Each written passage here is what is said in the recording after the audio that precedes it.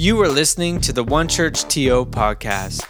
We are an imperfect community who are attempting to help people know God, love people, and make an impact in our city of Toronto, Canada.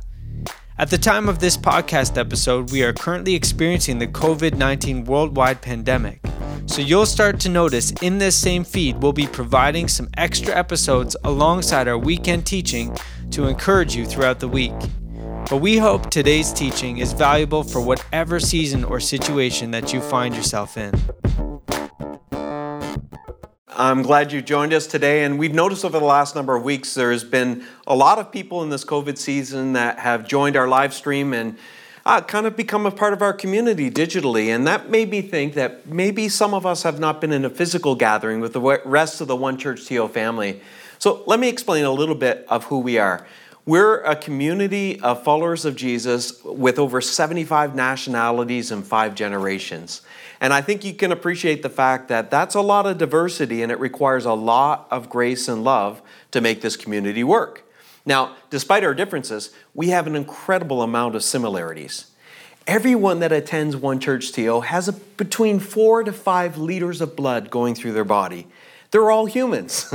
That means we have some really common experiences. We all need sleep. We all need food. We all need shelter. We all require a purpose in life. We require love and respect and dignity.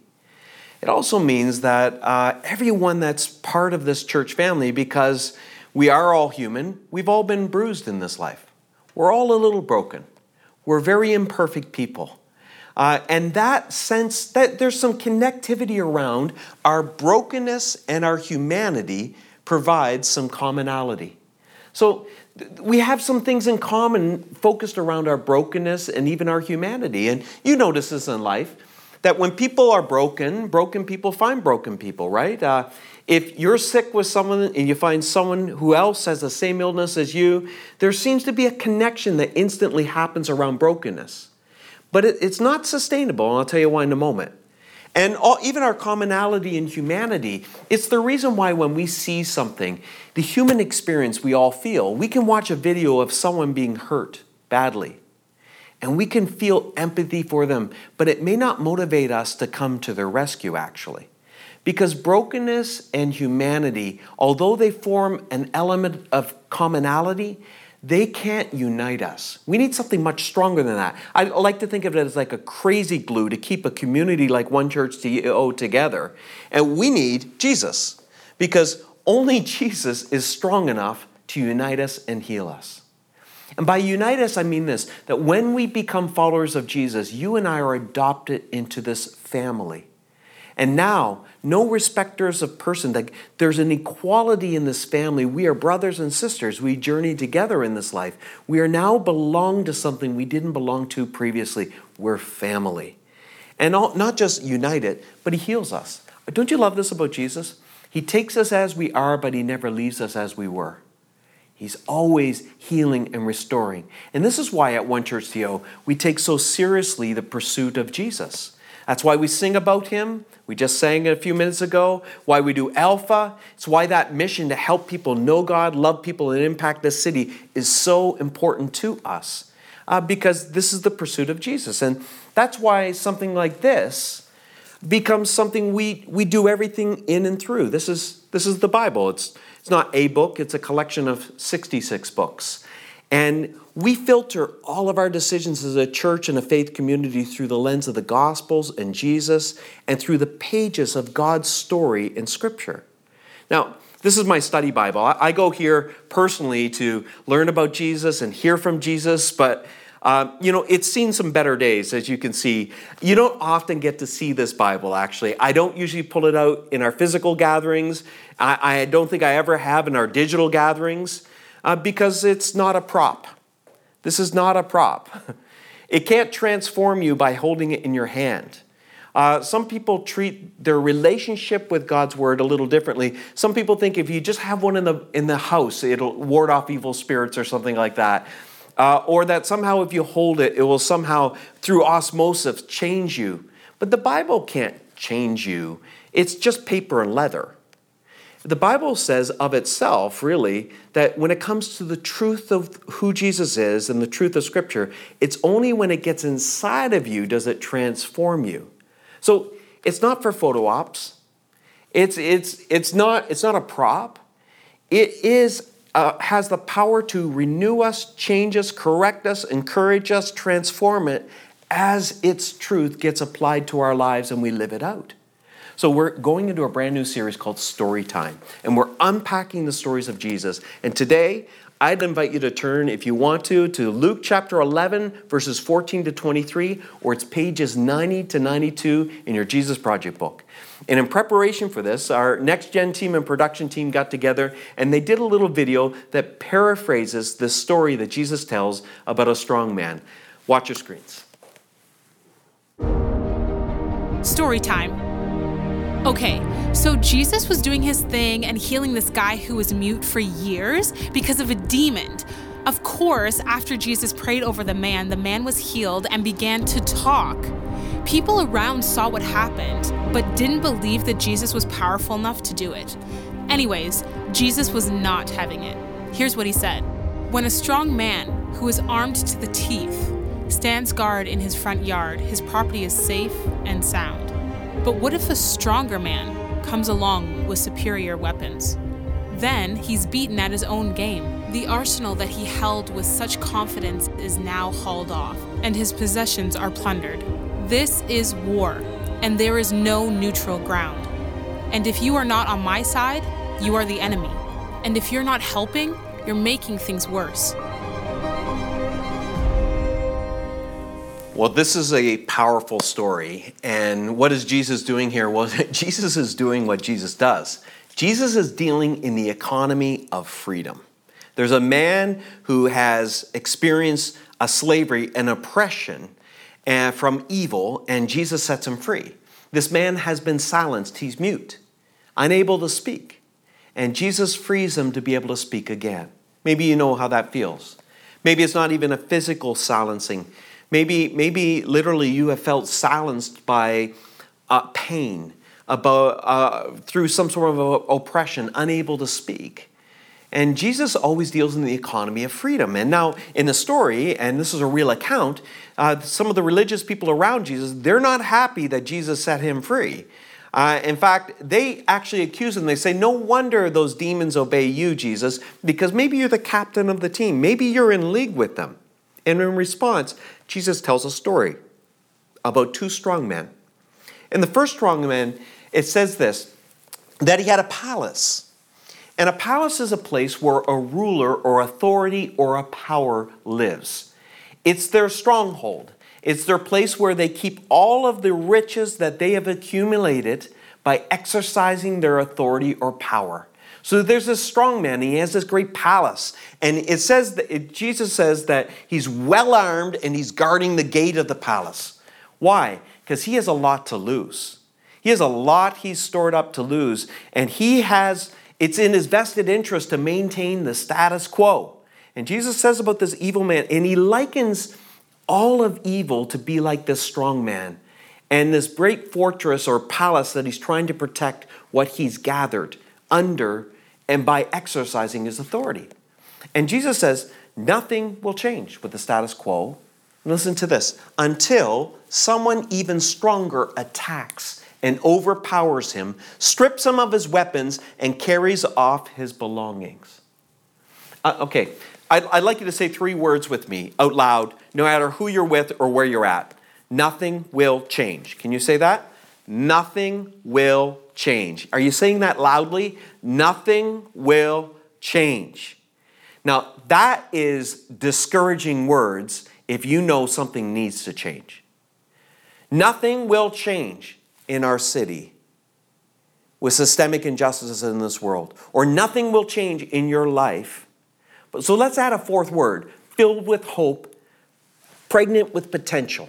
4th word, ready? So nothing will change until. Can you add that? Nothing will change until someone even stronger attacks and overpowers him and disarms him. In Luke 11, at the root of this man's problem, that Jesus sets free is evil. Evil is at work. And evil gives life to some of the things we're seeing in this world today. Evil gives life to racism, sexism, ableism, ageism. Evil gives life to hatred and violence in the porn industry and greed. And as a follower of Jesus, sometimes you might be tempted to just wonder out loud, Jesus, what are you doing here? Why don't you do something about the evil we see in this world? I love what Pastor Tim Keller says, pastor from New York City, because he responds to that question. Jesus, what are you going to do about the evil that we're seeing and experiencing in this world? And here's a great response. He said, if God wiped out all the sources of evil in this world, we would no longer be here. The evil is inside us. Can you say that? The evil is inside us. Can you make it even more personal? The evil is inside me. Now, that's a tough pill to swallow. That's not easy even to say. But even if we're a follower of Jesus and we've been renewed and forgiven and graced by him, we have the patterns of this old world deeply ingrained in us. And that root of evil in you and in me, it allows us to hate. It allows us even to be indifferent about other people's struggles. That root of evil in your life and my life allows me to objectify women or objectify men. It allows us to manipulate situations for our own benefit. That root of evil in me can allow me to dismiss the voice of those that are older than me disrespectfully. That root of evil in me can allow me to disregard people with disabilities. It can allow me to whitewash history and pretend like the injustices in the past have not formed the present injustices we're experiencing. That root of evil in me can allow me to be angry and move it from a righteous anger to an unrighteous anger that produces a mass generalization about a people or a group or even hatred. So here's where we're going today. How do you confront the evil that's inside of you? And how do we confront the evil that's in our world? How do we do that in a way? Well, this past week I had great conversations with a number of you from our church community as we talked about the injustices that people are experiencing and seeing in this world, not just recently, but have been. And Pastor Austin mentioned an author, Dr. Eric Mason, and he wrote a book called Woke Church. I haven't read it, but he recommends it. I'm sure it's good. But he talked about 4 words of really how do we deal with the present situation we're in. And so I love these words, and I'm going to borrow them from Dr. Eric Mason. And the first one is, how do we deal with the evil inside of me and around me? It starts with awareness. It starts with awareness. See, why should it bother us when we see injustice in this world? Because it's attached to the gospel that you and I have experienced.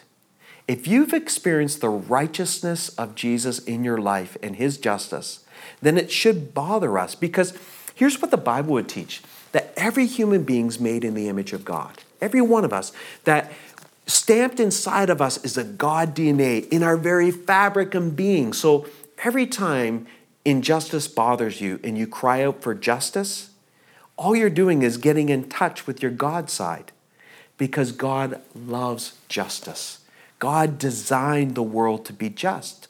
So everyone's made in his image. And at the core of the idea of justice in the Bible is that every human being is equal before God. Every human being. Now, we know this world is not fair, right? Because I wish I was born 6'5", 6'6". Well, maybe not born that way. I wish I was that tall now. But we don't all have an equal distribution of things, or where we're born, or what family we're born into. So fairness was broken when sin entered the human equation. But every human being, regardless of our standing, is equal before God. That means that we treat each other with a dignity and a respect that recognizes, hey, every human being I lock eyes with is made in the image of God. The problem is, early on in this book, you realize we have a defective gene, and it's sin. And that sin distorts the idea of how I can turn a blind eye. In families or in societies, in situations, we can now turn a blind eye to injustices and even benefit from them because there's a selfishness inside of me, maybe inside of you. So in the Old Testament, God sets aside a group of people called the Israelites, and they're supposed to live a different ethic of righteousness and justice, so all the other nations of the world, that they might see who the true God is. So in Scripture, righteousness appears this way. Righteousness literally means to have a right relationship between people. Now, you've heard me speak in the past. Righteousness in Galatians in the New Testament talks about having a right standing with God, that there's nothing between God and I. We got a clean slate between us. There's no, when you're in a relationship with something and there's something between you and it's a little awkward? Well, we want to be in right standing with God. There's none of that between us. But the Bible always goes further than that. It says not just with God, but a right standing and relationship with other people matters. That's the type of righteousness we're to pursue.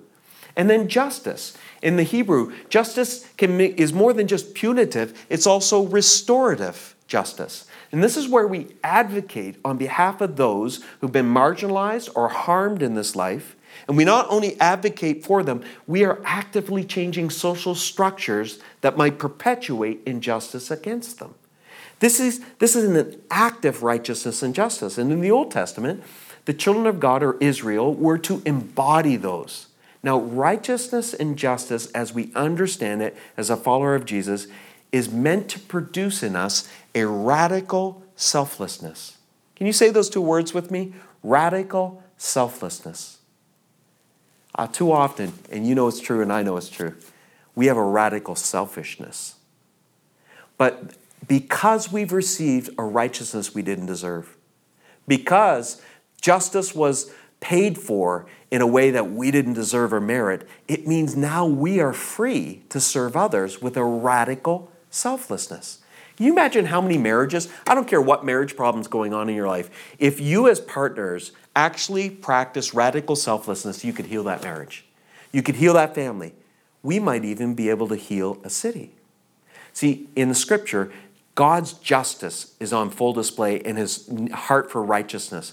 The prophet Jeremiah, brilliant verse, he kind of encapsulates the heart of God and the work that you and I are to be engaged in. He says this is God's message. Attend to matters of justice. Attend to matters of justice. Set things right, righteousness, right standing with God and others, between people. Rescue victims from their exploiters. Don't take advantage of the homeless, the orphans, the widows. And how about this? Stop murdering. Stop murdering.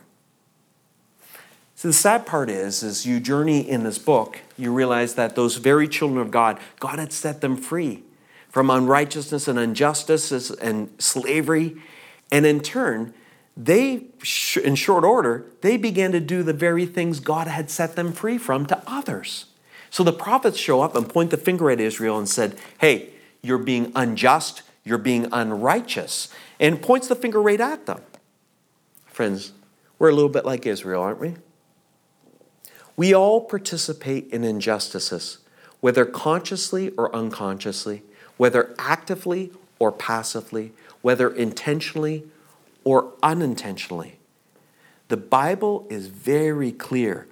We are all guilty. That may bother some of you, and I get it, and I understand that. But awareness is the key for you to experience God's grace. The Bible would say this: we've all fallen short of God's glory. If you are not aware of that root of evil in your life, you can't fully experience the great gospel and the grace that Jesus has for our lives. But awareness is just the beginning. Awareness is the beginning point. The next point is acknowledgement. Acknowledgement.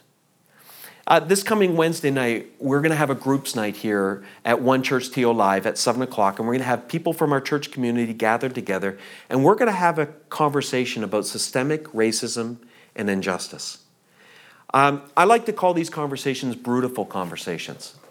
They're hard, But healthy families know how to have uncomfortable conversations. It's brutal conversation in that it can be so beautiful. It will lead to freedom. It will help, but it's uncomfortable. And this is the beginning of many conversations we need to have as a community. In this gathering, we're going to pray. Remember last week I encouraged you to speak up and look up. We are not battling against flesh and blood, but against principalities, dark, evil powers. And so we need to pray. And we're going to spend time praying in this moment, Wednesday, 7 o'clock. And at the end of the gathering in the chat room, I'm going to encourage you to read up, because we're going to give you some links to some YouTube videos and some readings so that you can educate yourself. So when you speak up, we can speak up from a place of knowledge. So awareness and acknowledgement is important. You know, it's important for me to say this. It may not be everybody that will identify with this, but if you can, you need to put yourself in my seat. It's important that I acknowledge that I have benefited from the oppression of other people. Here's what I mean. I've had hard moments in my life, and I'm sure you have too. I've woken up with challenges and difficulties that I faced. I had to overcome a learning disability. There's lots of things that have been barriers to me, but I've never woken up a day in Canada and the color of my skin has been a barrier for me to be able to move forward in this life. And I need to acknowledge that I have benefited from the oppression of others. It's like words like white privilege can be such a flashpoint for some people, but that's not a buzzword. It's an acknowledgement that I have benefited by systems that have systematically oppressed others. And I'll be honest with you, much of it unconsciously. I never went out to do that. I never intended to do that. It wasn't in my heart or my will, but it was something that I was a part of. And it's important to acknowledge that if we're going to be about righteousness and justice. Now, we're in a moment in time, a shift in nature, and I know you can see it. And there can be a part of us to say, well, at least we're not like the United States. And listen, if you're viewing from the United States, we love you. Their history is different than ours.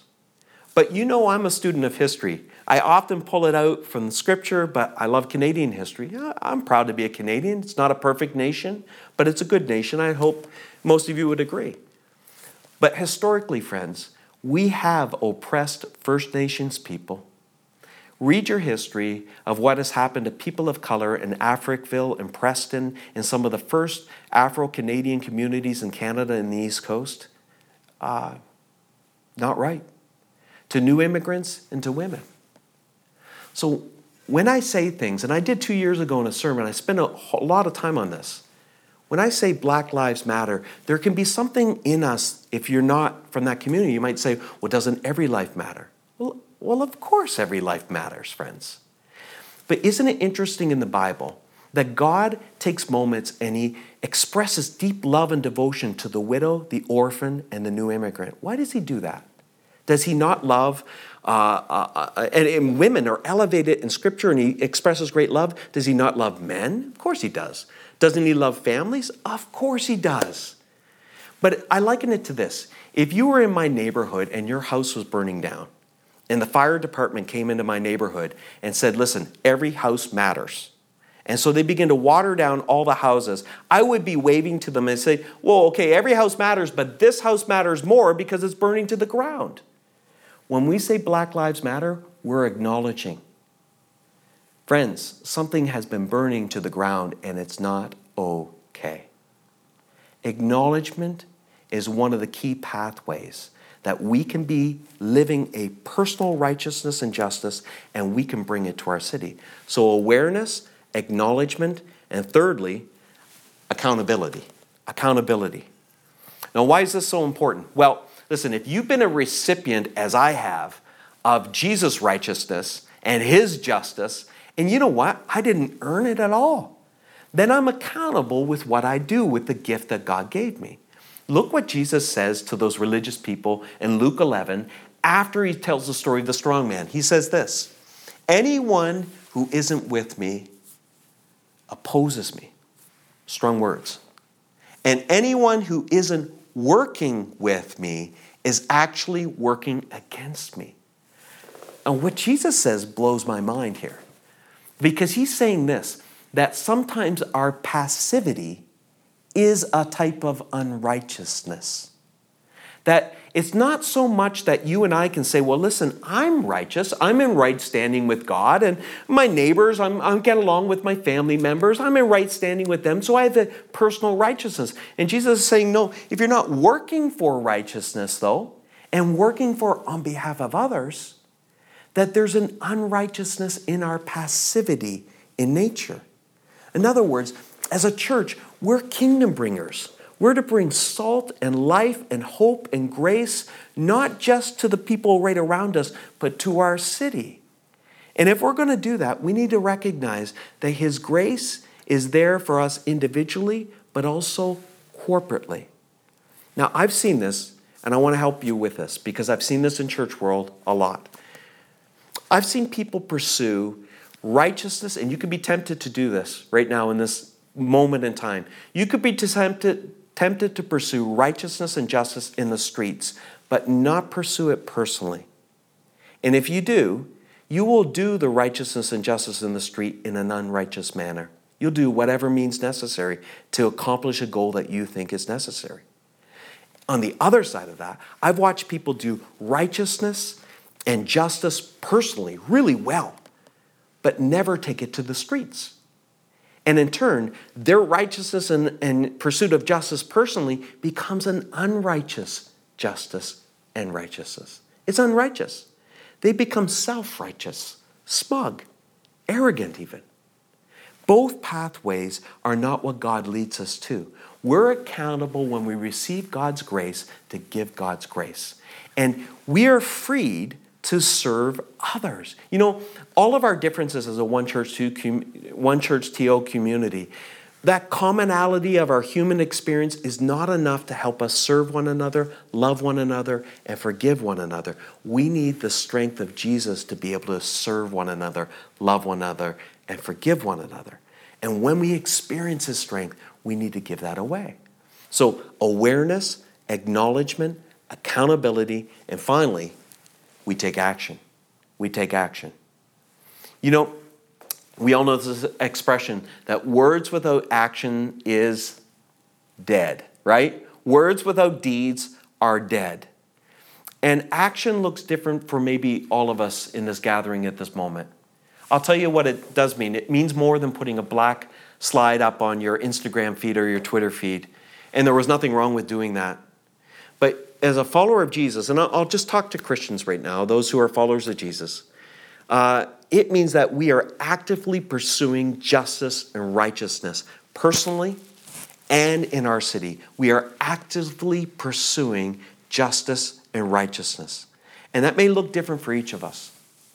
For some of us, it means that you're grieving right now. What's going on is just giving voice to a lot of pain you've experienced in the past. And we'll get into this maybe on Wednesday night if we have time. Grief has a bit of a cycle. Maybe you're angry. That's okay.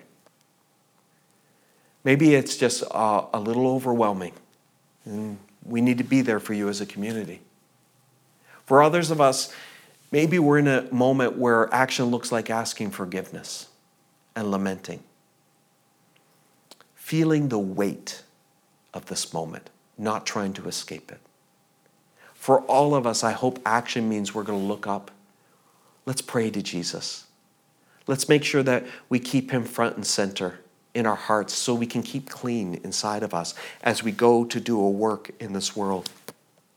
And for hopefully all of us, it means we'll speak up. Whenever and wherever we see injustice in this world, we'll speak up. Justice costs. It cost Jesus His life to bring about a justice for you and me. And justice does cost. And don't minimize that, friends. It will cost you. It always costs. You see, there's a strong man, and evil wants to maintain the status quo. The strong man has much to lose.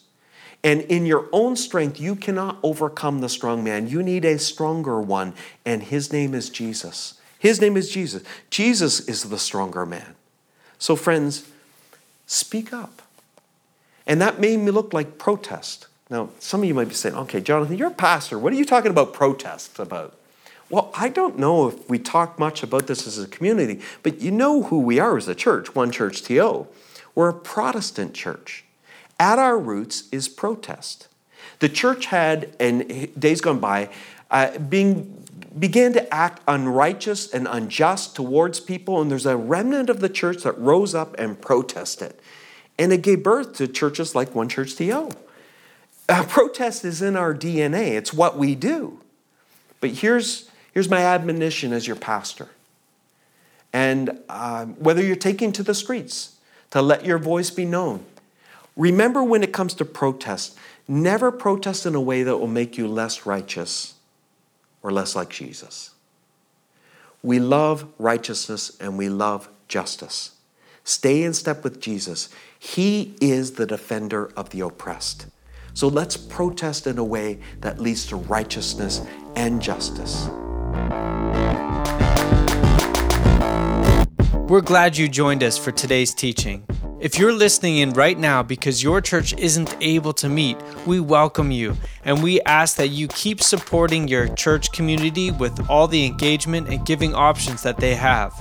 If you need any assistance in this unprecedented season, please let us know by email at care@onechurch.to or by texting the word CARE to 416-291-9575, or even just giving us a call at the same number.